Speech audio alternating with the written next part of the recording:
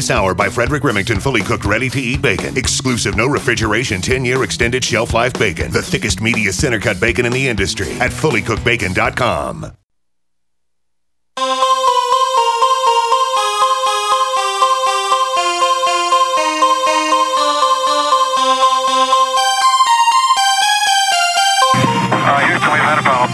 Mr. Gorbachev, tear down this wall. The only thing we have to fear is fear itself.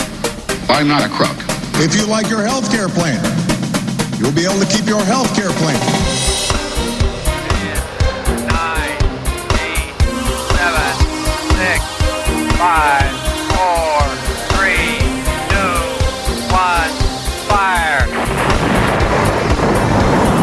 You're listening to Jim Paris Live, your source for the latest news on money, politics, prophecy, and preparedness. And now your host, the editor-in-chief of ChristianMoney.com and the author of more than 30 books, Jim Paris. All right, hello, everybody. Welcome to hour number 2 of the broadcast. This is going to be riveting, and I want to set this up for you. The book we're talking about tonight is Case Files of the East Area Rapist, also known as the Golden State Killer. He's the most prolific, enigmatic, and dangerous offender the state of California has ever known. Yet he remains unidentified and unpunished to this day, with over 100 burglaries, 50 rapes, and possibly a dozen murders. The so-called East Area Rapist, or Golden State Killer, was truly one of history's most vile and heinous criminals. Over a 10-year period, communities like Modesto, Davis, Concord, San Ramon, San Jose, Fremont, Walnut Creek, and even neighborhoods in Sacramento were all violated by this monster. The book, again, The Case Files of the East Area Rapist, Golden State Killer, and the co-author Keith Komos is with us tonight live. Keith, thanks so much for being with us. Can you hear me, Keith? All right. He's there. Okay. Keith, can you hear me? Yes, sir. It's great to be here, Jim. Oh, there we go. All right. Great. Good to have you with us, sir. Wow. I heard you on Coast to Coast with George Knapp. I'm a regular guest myself on Coast to Coast. You did a great job on that interview, and I wanted to bring you on our show to share this information with our audience. And some people ask why I do the true crime thing.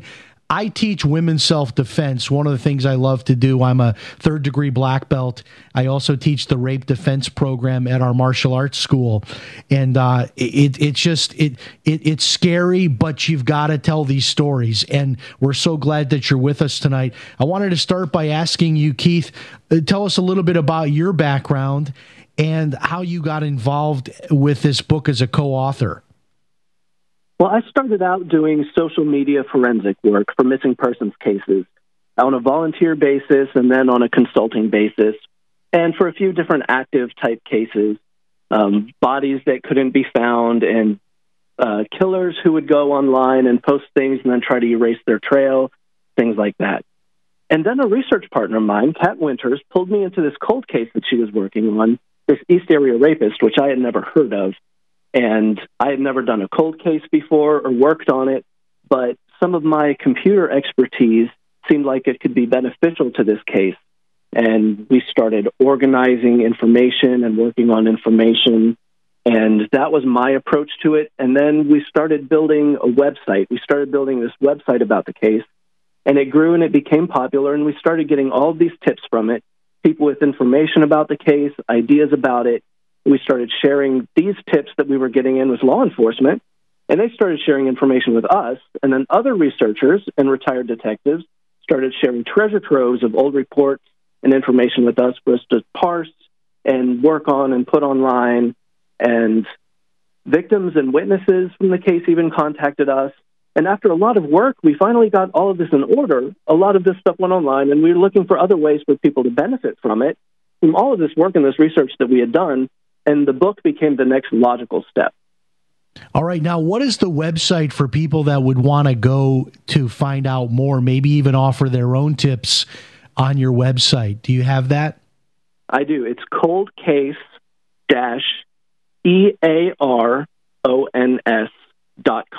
or you could go to coldcasewriter.com. The EARONS stands for East Area Rapist, Original Night Stalker. Right. This offender's many names. Okay, or they could go to coldcasewriter.com. Right.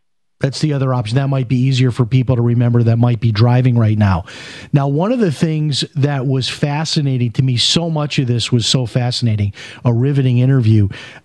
So this case involves crimes that were committed from 1979 through 1986. And then, as far as we know, it ended in 1986. Do I have those dates right? It even goes back further than that. It goes back to 1976. And now there's an assault that we had included in the book that law enforcement is now saying this probably was this guy. So now it goes all the way back to 1975. Okay, so 75 through 1986, and then mysteriously all the activity that would at least appear to be connected to this person, which is, we have no arrest, we have no identity of this person, but everything just stops in 1986. Now that struck me as odd only because generally at least those of us who are, I'm a novice, I'm a layman, I'm not someone that follows this as a professional, but don't these people continue to kill until they're caught? How many times do we usually see them just stop like this? Not very often. There's usually some kind of compulsion that drives this type of offender. We're learning more and more now that these types of offenders can stop. Sometimes it's because of incarceration somewhere else, and it's just not connected. Sometimes it's because they stop voluntarily, or because they change their MO a little bit and offend in other ways. Sometimes they just get too old and can't commit their types of crimes. Or anymore. Is it possible that the person died? We don't think of someone being in a car wreck and dying who's a serial killer, but maybe God's hand was there and stopped all of this in some way. But that is an unusual sort of marker in all of this. The other thing too that was interesting is that it's a cold case, yes, but how many law enforcement people are still actually working on this case right now today? This case has benefited from a resurgence in media and attention and funding given to it by the state of California and other agencies. The FBI just got involved in 2016 on the 40th anniversary of the case. So this case actually is now more active than it's been since the 1970s and 1980s. So there are a considerable amount of resources devoted to this case.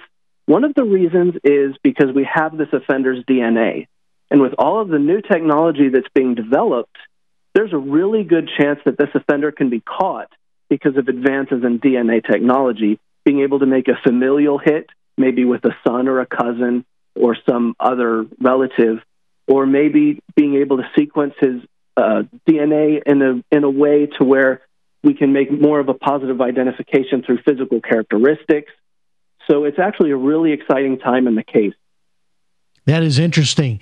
One of the other just kind of strange things about this murderer, this rapist, is, of course, we go back in time. This was before the internet, before Facebook and Twitter and all of that, how he would make these phone calls and taunt people before and even after they were attacked. Tell us about the phone calls, and I guess some of these were even recorded. Is that right?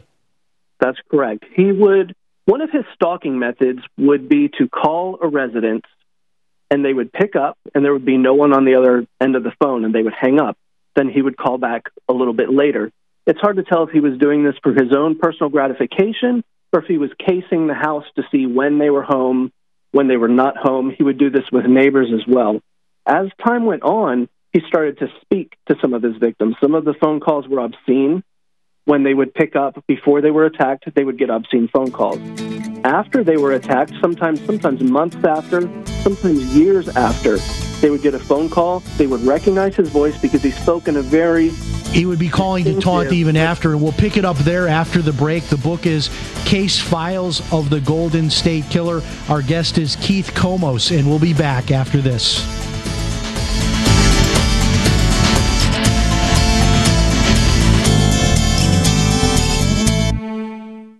Hi, this is radio talk show host Jim Paris, and if you are like me, you hate all of those monthly bills.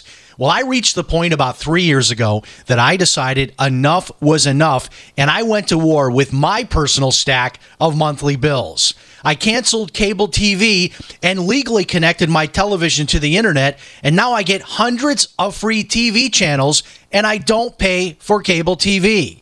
I found a little-known way of getting free home phone service for life, and I discovered a totally legal way to opt out of Obamacare and cut my health insurance bill by more than 60% per year. If you want to learn more about my personal war on monthly bills, check out my website, ChristianMoneyPlus.com. That's ChristianMoneyPlus.com. If you're just plain sick and tired of those monthly bills, check out my website, ChristianMoneyPlus.com. I tried other brands, but I came back to my Sunshine. For the best hot or cold pain relief, get the best. Get a Sunny Bay heating pad. Sometimes life can be a pain in the neck or back or shoulder. And the best relief for that pain is a Sunny Bay heating pad. Did you know that the American College of Physicians said that one of the best ways to treat muscle pain is heat therapy? Sunny Bay heating pads are handmade with high quality, can be used at home or at work, and have a lifetime 100% positive rating on both Amazon and Etsy. Why take another pill? Many people use our Sunny Bay heating pads alone and got rid of the neck pain. Long distance travel or long hours in front of a computer can take its toll on your body. See why our homegrown small business at sunny-bay.com has tried to help people just like you. Get your Sunny Bay heating pads at sunny-bay.com. That's sunny-bay.com or call 253-678-1361 for hot and cold therapy. sunny-bay.com. Water is the single most important thing your body needs, so you want to be sure it's the best for you and your family. Since 2005, thousands have depended on Berkey purified water. The Berkey Guy provides the lowest priced filtration systems in every size. For incredibly delicious water now and in an emergency, get to GoBerkey.com or call 877-886-3653. 877-886-3653. GoBerkey.com. It's been said, any society is only 3 missed meals away from chaos. Those times may be near. Think about it. Our country faces multiple terrorist threats and aggressions from Russia and North Korea. Social unrest and violent marches yet again may lead to looting of stores and city shutdowns. And our crumbling infrastructure leaves our power grid vulnerable to long-term outages from a single cyber attack. When the chaos from any one of these threats arises, the government knows it can't provide during a widespread national emergency. That's why you need your own plan for self-reliance. That's where My Patriot Supply comes in. Get a 4-week survival food supply for only $99. That includes breakfast, lunches, and dinners. Order online at preparewithgcn.com. $99 for 4 weeks of survival food that tastes like homemade cooking and lasts up to 25 years. From My Patriot Supply. Get your kits today at preparewithgcn.com. Free shipping is included. Preparewithgcn.com. Tired of being censored by Facebook, YouTube, Twitter, and Patreon? Well, now you don't have to be. OneWay.com is the free speech and human-friendly social network built just for you. Stop feeding the beast. Every post you make on those evil, anti-human, anti-American perverted sites helps them destroy our families, our country, and our souls. Join One Way today and take back your liberty. Your free speech alternative is waiting for you at OneWay.com. OneWay.com.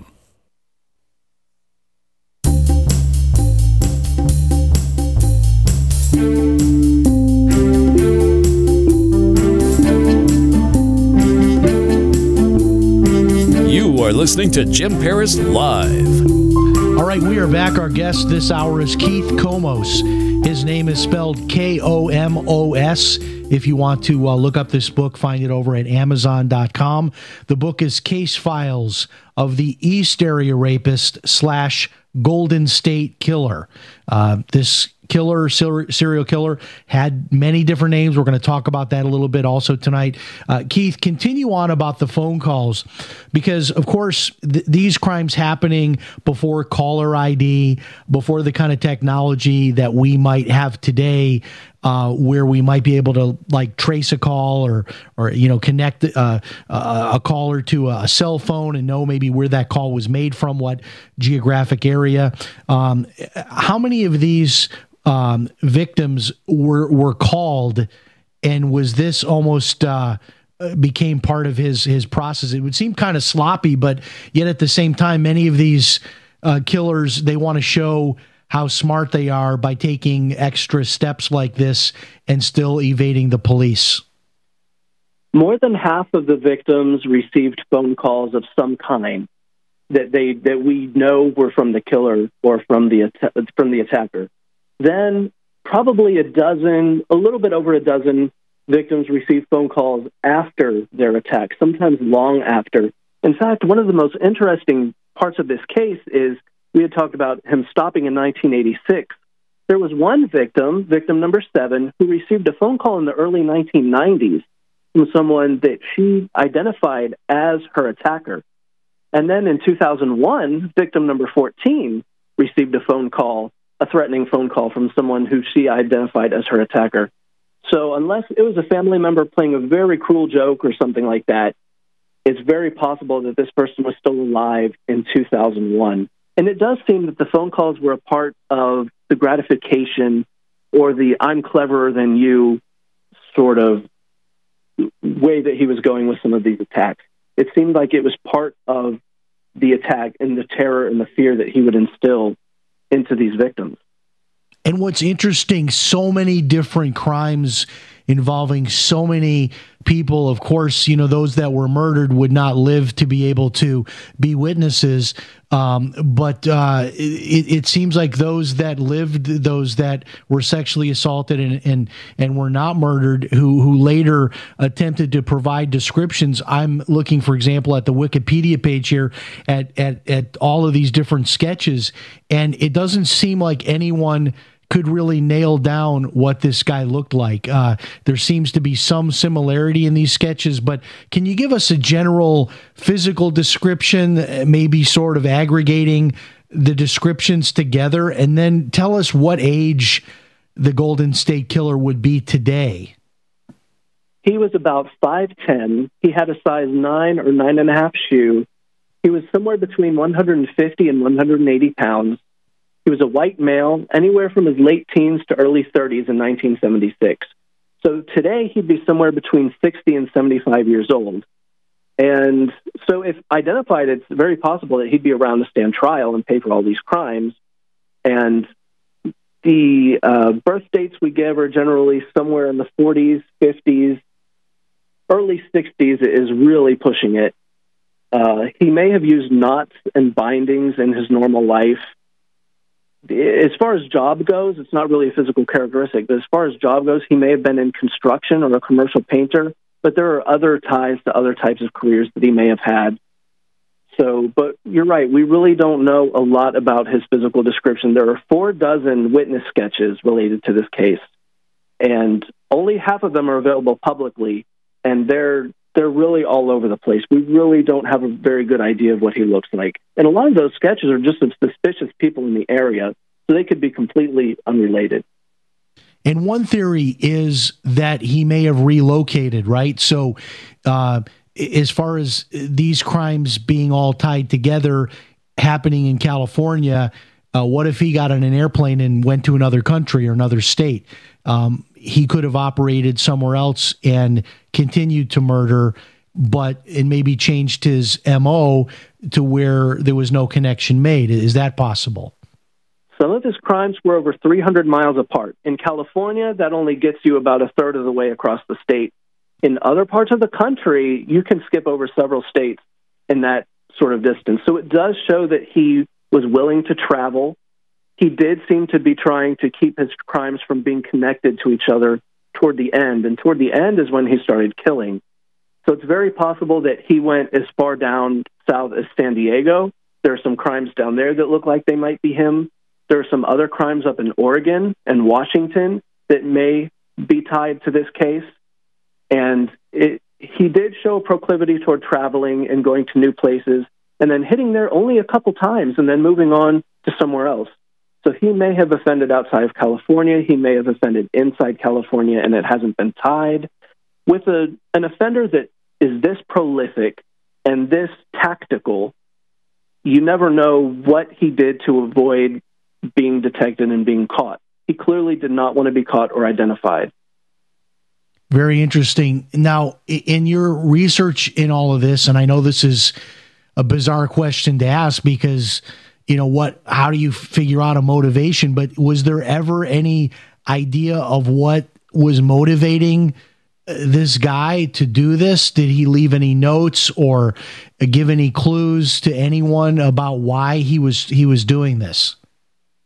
It seemed really, it just boils down to he wants to scare people and hurt people and derive some sort of power and satisfaction from that. The FBI and some law enforcement down in Florida actually weighed in and did an extensive profile on him and really didn't come up with a lot. They came up with, this is what he might have done for a living, this is what he liked to do, this is how he liked to commit his crimes.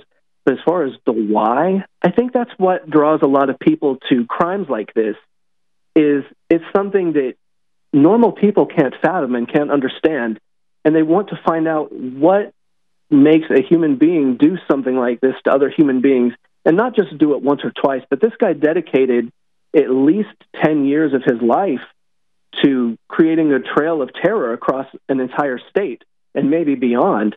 And it's really interesting from a psychological standpoint, from a human interest standpoint, even from a spiritual standpoint, what creates something like this? And is there something that we can learn as a society that can prevent things like this from happening, bullying or something like that? What makes a guy like this tick? Really, I don't know. I thought when I first started this process, I had some ideas, and the more I learned about it, it just all got thrown out the window, and I ended up more confused than I was before I started as far as his motivation, because it's just something that we can't understand. We've got another break coming up. What I want to get into after the break is I want to talk about, Keith, your involvement in this from a technical side of it, from being sort of the computer guru, social media guy. Of course, there was no social media back then, but there's still a lot of public records that could possibly be accessed, and we'll find out how you're using those to try and find the killer. And also, was there any connection between all of these victims? How were they selected? Is there a common thread? All of that and more when we come back as we continue to discuss the Golden State Killer on this episode of Jim Paris Live.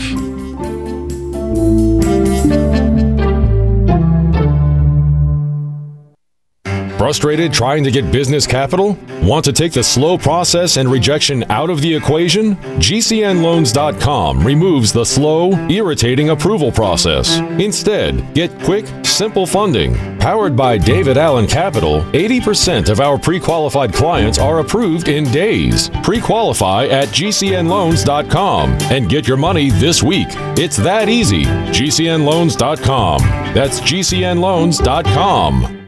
Fully cooked, ready-to-eat bacon. I'm talking thick, meaty, center-cut presidential bacon. Savory and delicious. I buy some, I use some, I store some. Awesome. No refrigeration needed with a 10-year shelf life. NASA-packed technology. Bacon. Fully cooked, fully hydrated, ready to eat right from the packed bacon. Or warm and served. Life-saving, ready-to-eat bacon. 10-year shelf life bacon. Ships free at fullycookedbacon.com. Fullycookedbacon.com.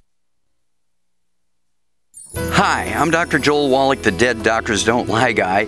There's no reason why you shouldn't live to be at least 100 and have a great time getting there.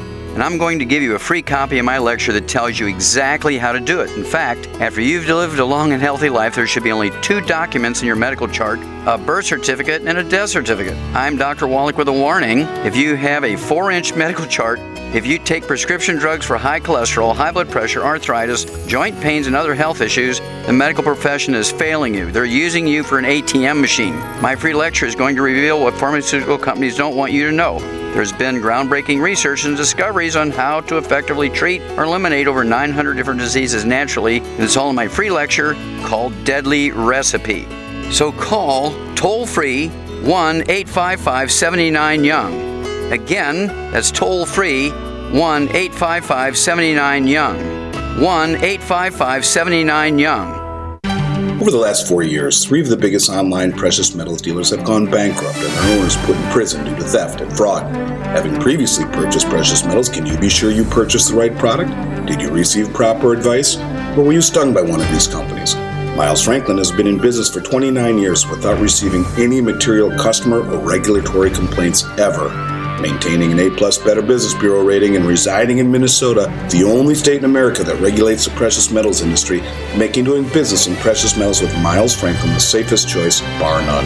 Call us at 866-485-4346 and let us review your portfolio at no commitment whatsoever. Again, that's 866-485-4346. Get the peace of mind you deserve in working with a precious metals company with a reputation like Miles Franklin. Again, that's 866-485-4346. Miles Franklin Precious Metals, the name you can trust.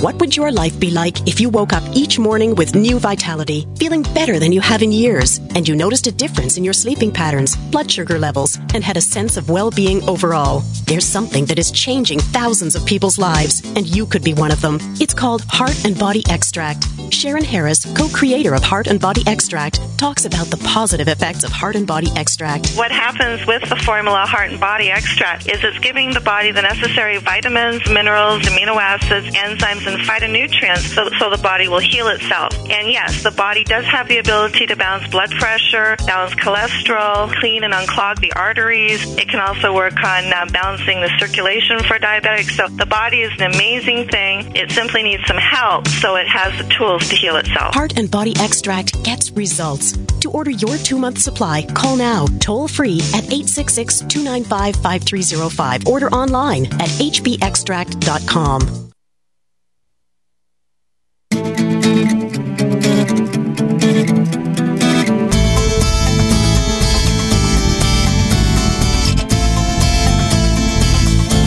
You're listening to Jim Paris Live. All right, we are back, and so much more to get into our final 2 segments. Our guest is Keith Komos, and his last name is spelled Komos. It's important if you want to find him on Amazon. Keith Komos, and the book is Case Files of the East Area Rapist, Golden State Killer. You should be able to find it on Amazon. Is that right, Keith? This is a widely available book? Okay, very good. Is there apparently any connection between the victims? It looks like here there's more than 50 crimes here listed on the Wikipedia page, involving just people from all over the state of California.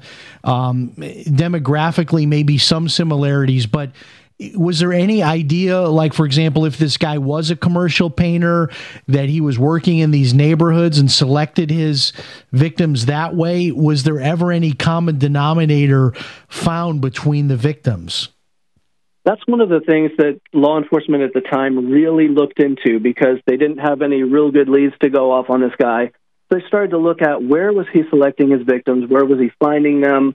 Did they all go to the same school, or did they all work at the same place or in the same area? There wasn't any one common thread that was found throughout all of the victims in the entire series. It's spanned 10 years, so that's to be expected. In little geographical pockets, sometimes there would be similarities found. For instance, in South Sacramento, and there was a similarity between where the 2 people worked who were targeted. They both worked for the utility company down there. In another area, 3 of the people out of the 5 that were targeted in that area went to the same pizza place in the same short amount of time. In another area, they used the same real estate company, 2 out of the 4.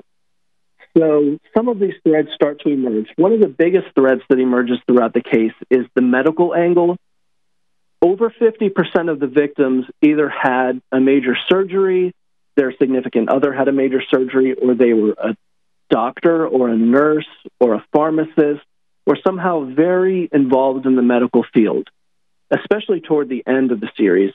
So it's possible that he had something to do with the medical field. However, these were all in different geographic areas. It's hard to imagine a profession or a professional that would move throughout the profession in all these different areas so quickly. But it's something that's statistically significant, so it's worth looking at. But there's no one common thread that ties all of these together. There are some physical characteristics that a lot of these victims share. It's sort of something that's hard to describe, but all of them were fit. They were all 41 or under, 41 years of old or under. So there were some commonalities. In the earlier series, they all had longer hair, which was the style of the time, but it was something that seemed significant. When he finally attacked one that had shorter hair, it was like, wow, he really broke pattern here. But then you go and you look at, she had only gotten her hair cut 2 weeks before she was attacked. And all of the pictures in the house, which he had most likely broken into before, some days before he attacked her, had pictures of her with long hair. So there were some commonalities as far as socioeconomic, as far as some of the places that they went and some of the places that they worked, but no one common thread that really helped zero in on how he was selecting these victims. And what are the thoughts on the large geographic area? I mean, things I think about are like maybe he was a traveling salesman or a traveling construction worker and had different projects in different areas. Was the thought that he was living temporarily in a lot of different areas, sort of at a transient type of a work, which is why he covered such a large geographic swath as opposed to being focused in one community? It's hard to tell if he actually lived in really any of the places where he offended. He seemed very familiar with some locations and not as familiar with others. In Sacramento, he seemed very familiar with the different canals and ditches, and he would seem to use those to traverse the area. But in other cases, especially later in the series, it seemed that he was driving up and down 680 and then turning off, finding a community to attack, going there to attack, hitting it once or twice, and then never going there again. So it's hard to say if he lived in any of these places or how familiar he was with some of these. Later on in the series, he was attacking a lot of places that were by the beach, by the coast. So it's thought that maybe he was at the beach on vacation or going there specifically to scope out different victims and finding them that way. A lot of them were within walking distance or biking distance from the beach. And it seems like the frequency, looking at the list here, it looks like it started as like a once a month thing and then became closer to a twice a month occurrence, the crimes and the attempted crimes. Right. He started out a little bit slower and then really got into a frenzy in some months. There was one May where he attacked 5 times. And it's thought that he was gathering intel and scoping out neighborhoods and finding victims, and then after a little intel phase, he'd go and he'd attack them one after the other. There were also instances where he'd try to attack an individual or a couple, and he would fail. And then he would attack somewhere else opportunistically right away. So it's almost like he had to attack, and he planned out a lot of them. Some of them he couldn't have planned out, and he just happened on a victim who was in the wrong spot at the wrong time. So he did seem to have a schedule that was almost predictable in some ways. And it also seemed like he planned out some of his attacks because, especially early on, he would attack in Rancho Cordova, which is in East Sacramento. Then he would go across the river and attack in Carmichael, which is also in eastern Sacramento, but geographically separated by a river. Then he would go back across the river, attack again. Then he'd bounce back and attack again. So it was almost like he was attacking in one area, then going away for a little while, letting things settle down, letting the police think, this guy is gone, he's not coming back. Then he would go back and hit. And once he did that a couple times, he would never visit an area again. So he did this. It was a strategic sort of a mindset that he took when he planned some of these crimes. It appears like, at least. One emailer's asking me, was there ever a Florida connection? Because you had mentioned, I believe, that the Florida law enforcement did a profile on the killer. Why was Florida involved? They did. They just stepped in and helped out. They had the expertise. It was during a period of the case where there wasn't a lot of attention and resources being given to it. They happened to have the expertise, and they did it as a favor almost. There's no known Florida connection. There's no known connection outside of California at all for this offender. Now, you're a data guy, and if I understand it correctly, what you do on like a present-day missing persons case would be you would use social media, that person's social media account, to maybe try to drum up clues to try to find a missing person. Is there a way that you can take your skills, those same skills, and go back to the day when we didn't have social media? Of course, we still had a lot of records back then. I mean, it's surprising when I go to a site like Ancestry.com and how much you can find out about your family history, and even records that the government kept on all of us in paper form, maybe a lot of it, back then. But how does a data guy like you apply those skills to a case during this time frame?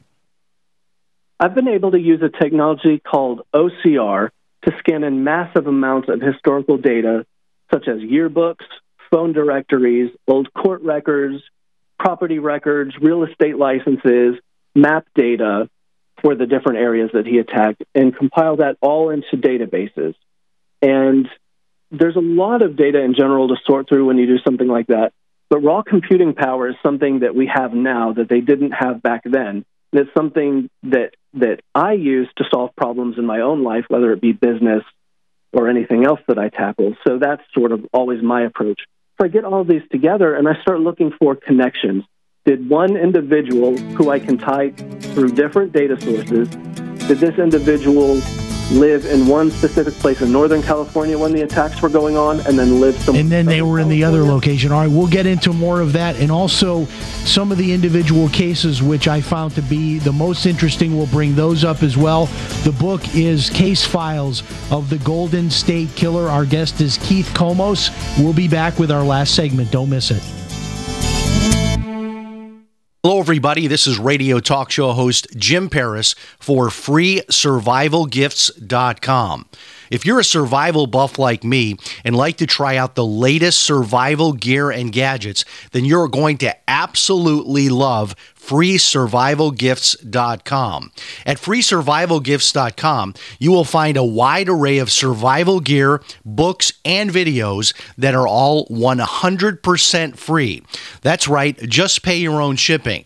Now, I know you're asking, why is all of this survival gear free? Well, the companies offering this gear are doing so as a way to promote their brand and introduce new products. Check it out today, FreeSurvivalGifts.com. Pick up one or more free survival items for you and your family. That website again is FreeSurvivalGifts.com. Check it out, FreeSurvivalGifts.com. Hi, this is Ted Anderson. I'm here to tell you about GCNtelecare.com, a team of board-certified doctors assisting you 24 hours a day, 7 days a week, 365 days a year. Within 15 minutes of registration, care your family can afford. Revolutionizing the healthcare industry, virtual consulting providing diagnosis of non-emergency medical issues by phone or secure video on computer or smart mobile devices. GCNtelecare.com. Virtual care anywhere. Hear that? That's the sound of a house being trashed while a gang of thieves ransack the place. And what they don't steal will be destroyed. This year, resolve not to be the next victim of a break-in. Go to faketv.com and discover a device that creates the illusion someone inside is watching TV, even when you're miles away. Security is a mindset, and Fake TV should be part of your security solution. Be vigilant, but not fearful. faketv.com. This is Dan Pilla. Do you owe the IRS money you can't pay? Are tax debts crippling you? I've defended people from the IRS for over 30 years. I've helped thousands, and I can help you too. I wrote the book on IRS settlement, and I'm telling you, there's no such thing as a hopeless case. Call 800-34-NO-TAX to finally get free of IRS debt. With the IRS's new programs, there's never been a better time to solve your problem. Call 800-34-NO-TAX. That's 800-34-NO-TAX, or my website, danpilla.com. Hey, this is Ricky from Banyan Hill. You like freedom? I do. You like money? I do too. If you like freedom and money, then you're going to love Freedom Checks. You see, over the next few months, an estimated $34.6 billion is up for grabs to anyone who stakes their claim. Yep, you heard that right, $34.6 billion. To get all the details, just go to www.americanfreedomchecks.com. Thousands of people are already lined up to cash in. Take Doug, for example. He's a 46-year-old from Joplin, Missouri who's set to get a check for $24,075. And if Doug can do this, I've got a hunch that you can too. But here's the thing. If you want the chance to grab your full fair share of this $34.6 billion payout, you must have your ducks in a row by May 1st. So don't wait. Get over to www.americanfreedomchecks.com before May 1st. That's www.americanfreedomchecks.com. It's a no-brainer. A Big Berkey water filter is the one you need, period. You need a water filter that removes chlorine, fluoride, pharmaceuticals, BPA, and other endocrine disruptors, pesticides, bacteria, viruses, and much more, right? And does it all at only 2 cents per gallon. Get the original and most trusted name in gravity water filtration, Big Berkey. And now GCN listeners receive 5% off ceramic filter systems using code GCN. Call or click 1-877-99-BERKEY or BigBerkeyWaterFilters.com. That's 1-877-99-BERKEY.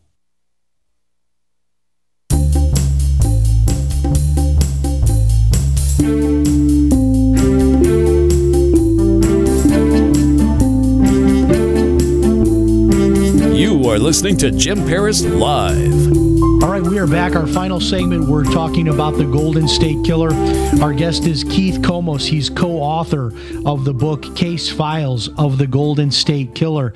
And Keith, you were just sharing with us a little bit about this data collection system where you're able to take old printed data and put that in a format where it can be searchable and kind of come into today's modern computer age. Talk about that a little bit more. So I take the different yearbook and demographic data that's available to us that's sometimes just in text form, and I use a technology called OCR to scan it in and make it into a database format. And then from there, we can use different queries to say, show me who lived in different areas at different times, and show me which addresses have people registered to them and which addresses maybe we don't have property records for. And then we can do a little bit more detective work and fill in the blanks. But we're able to easily and quickly run these queries and do the legwork that would have taken detectives in the 1970s and 80s days and days to do. And a lot of interesting persons of interest have come to light through this sort of data processing that we've been doing. And from there, we send the tip into law enforcement, and they do some investigation of their own, and they can go test the person's DNA. A lot of times they just go and ask for a sample, and the person willingly gives it, or they can get probable cause and get the DNA that way. But we're able to sift through a massive amount of people and a massive amount of data, unlike this case has ever been able to do before. That's interesting. Now, has any of that technique been applied to the victims to sort of reverse engineer to try to find that common thread? Yes, we do that frequently. Actually, in fact, we found one interesting thread where relatives of a victim, of an early victim, lived in some areas where geographic profilers think the offender might have lived. So we wondered if he started finding people through their relatives or if he knew this person. And it began a thread of investigation saying, which people did this person know? When did this person start dating this person? And trying to reconstruct the past, trying to reconstruct the world of the 1970s. And a lot of these victims are still alive and willing to talk to us and willing to talk to law enforcement about some of these questions. And they want this guy caught, obviously. So a lot of them are very helpful. And it's brought up a bunch of interesting threads. We also do it with employment, different places that people worked. and especially in the construction industry, because we're trying to reconstruct a lot of places that were under construction and being painted and being built at certain times because of some physical evidence regarding some paint that was found at some of the fall 1977 attacks. That's sort of the lead that I'm pursuing personally. And it's interesting to see all of this stuff come together because the technology it's amazing, the technology. And now that we have, DNA. So tell me about the August 19th murder of Keith Harrington and Patrice Harrington, and then also about their brother Bruce, Keith's brother Bruce, and what he did with that large donation. Keith Harrington was 24. Patrice was 27. They lived in a gated community located 125 miles away from the previous murder that had taken place. Keith Harrington was a medical student. Patrice was a nurse. They met at UC Irvine Medical Center and got married in May of 1980. So right before they were murdered, they had gotten married. They lived in San Francisco for a bit. They had only lived in Dana Point for a short time. And when we think about how the killer came across them, a lot of these types of things are important to note.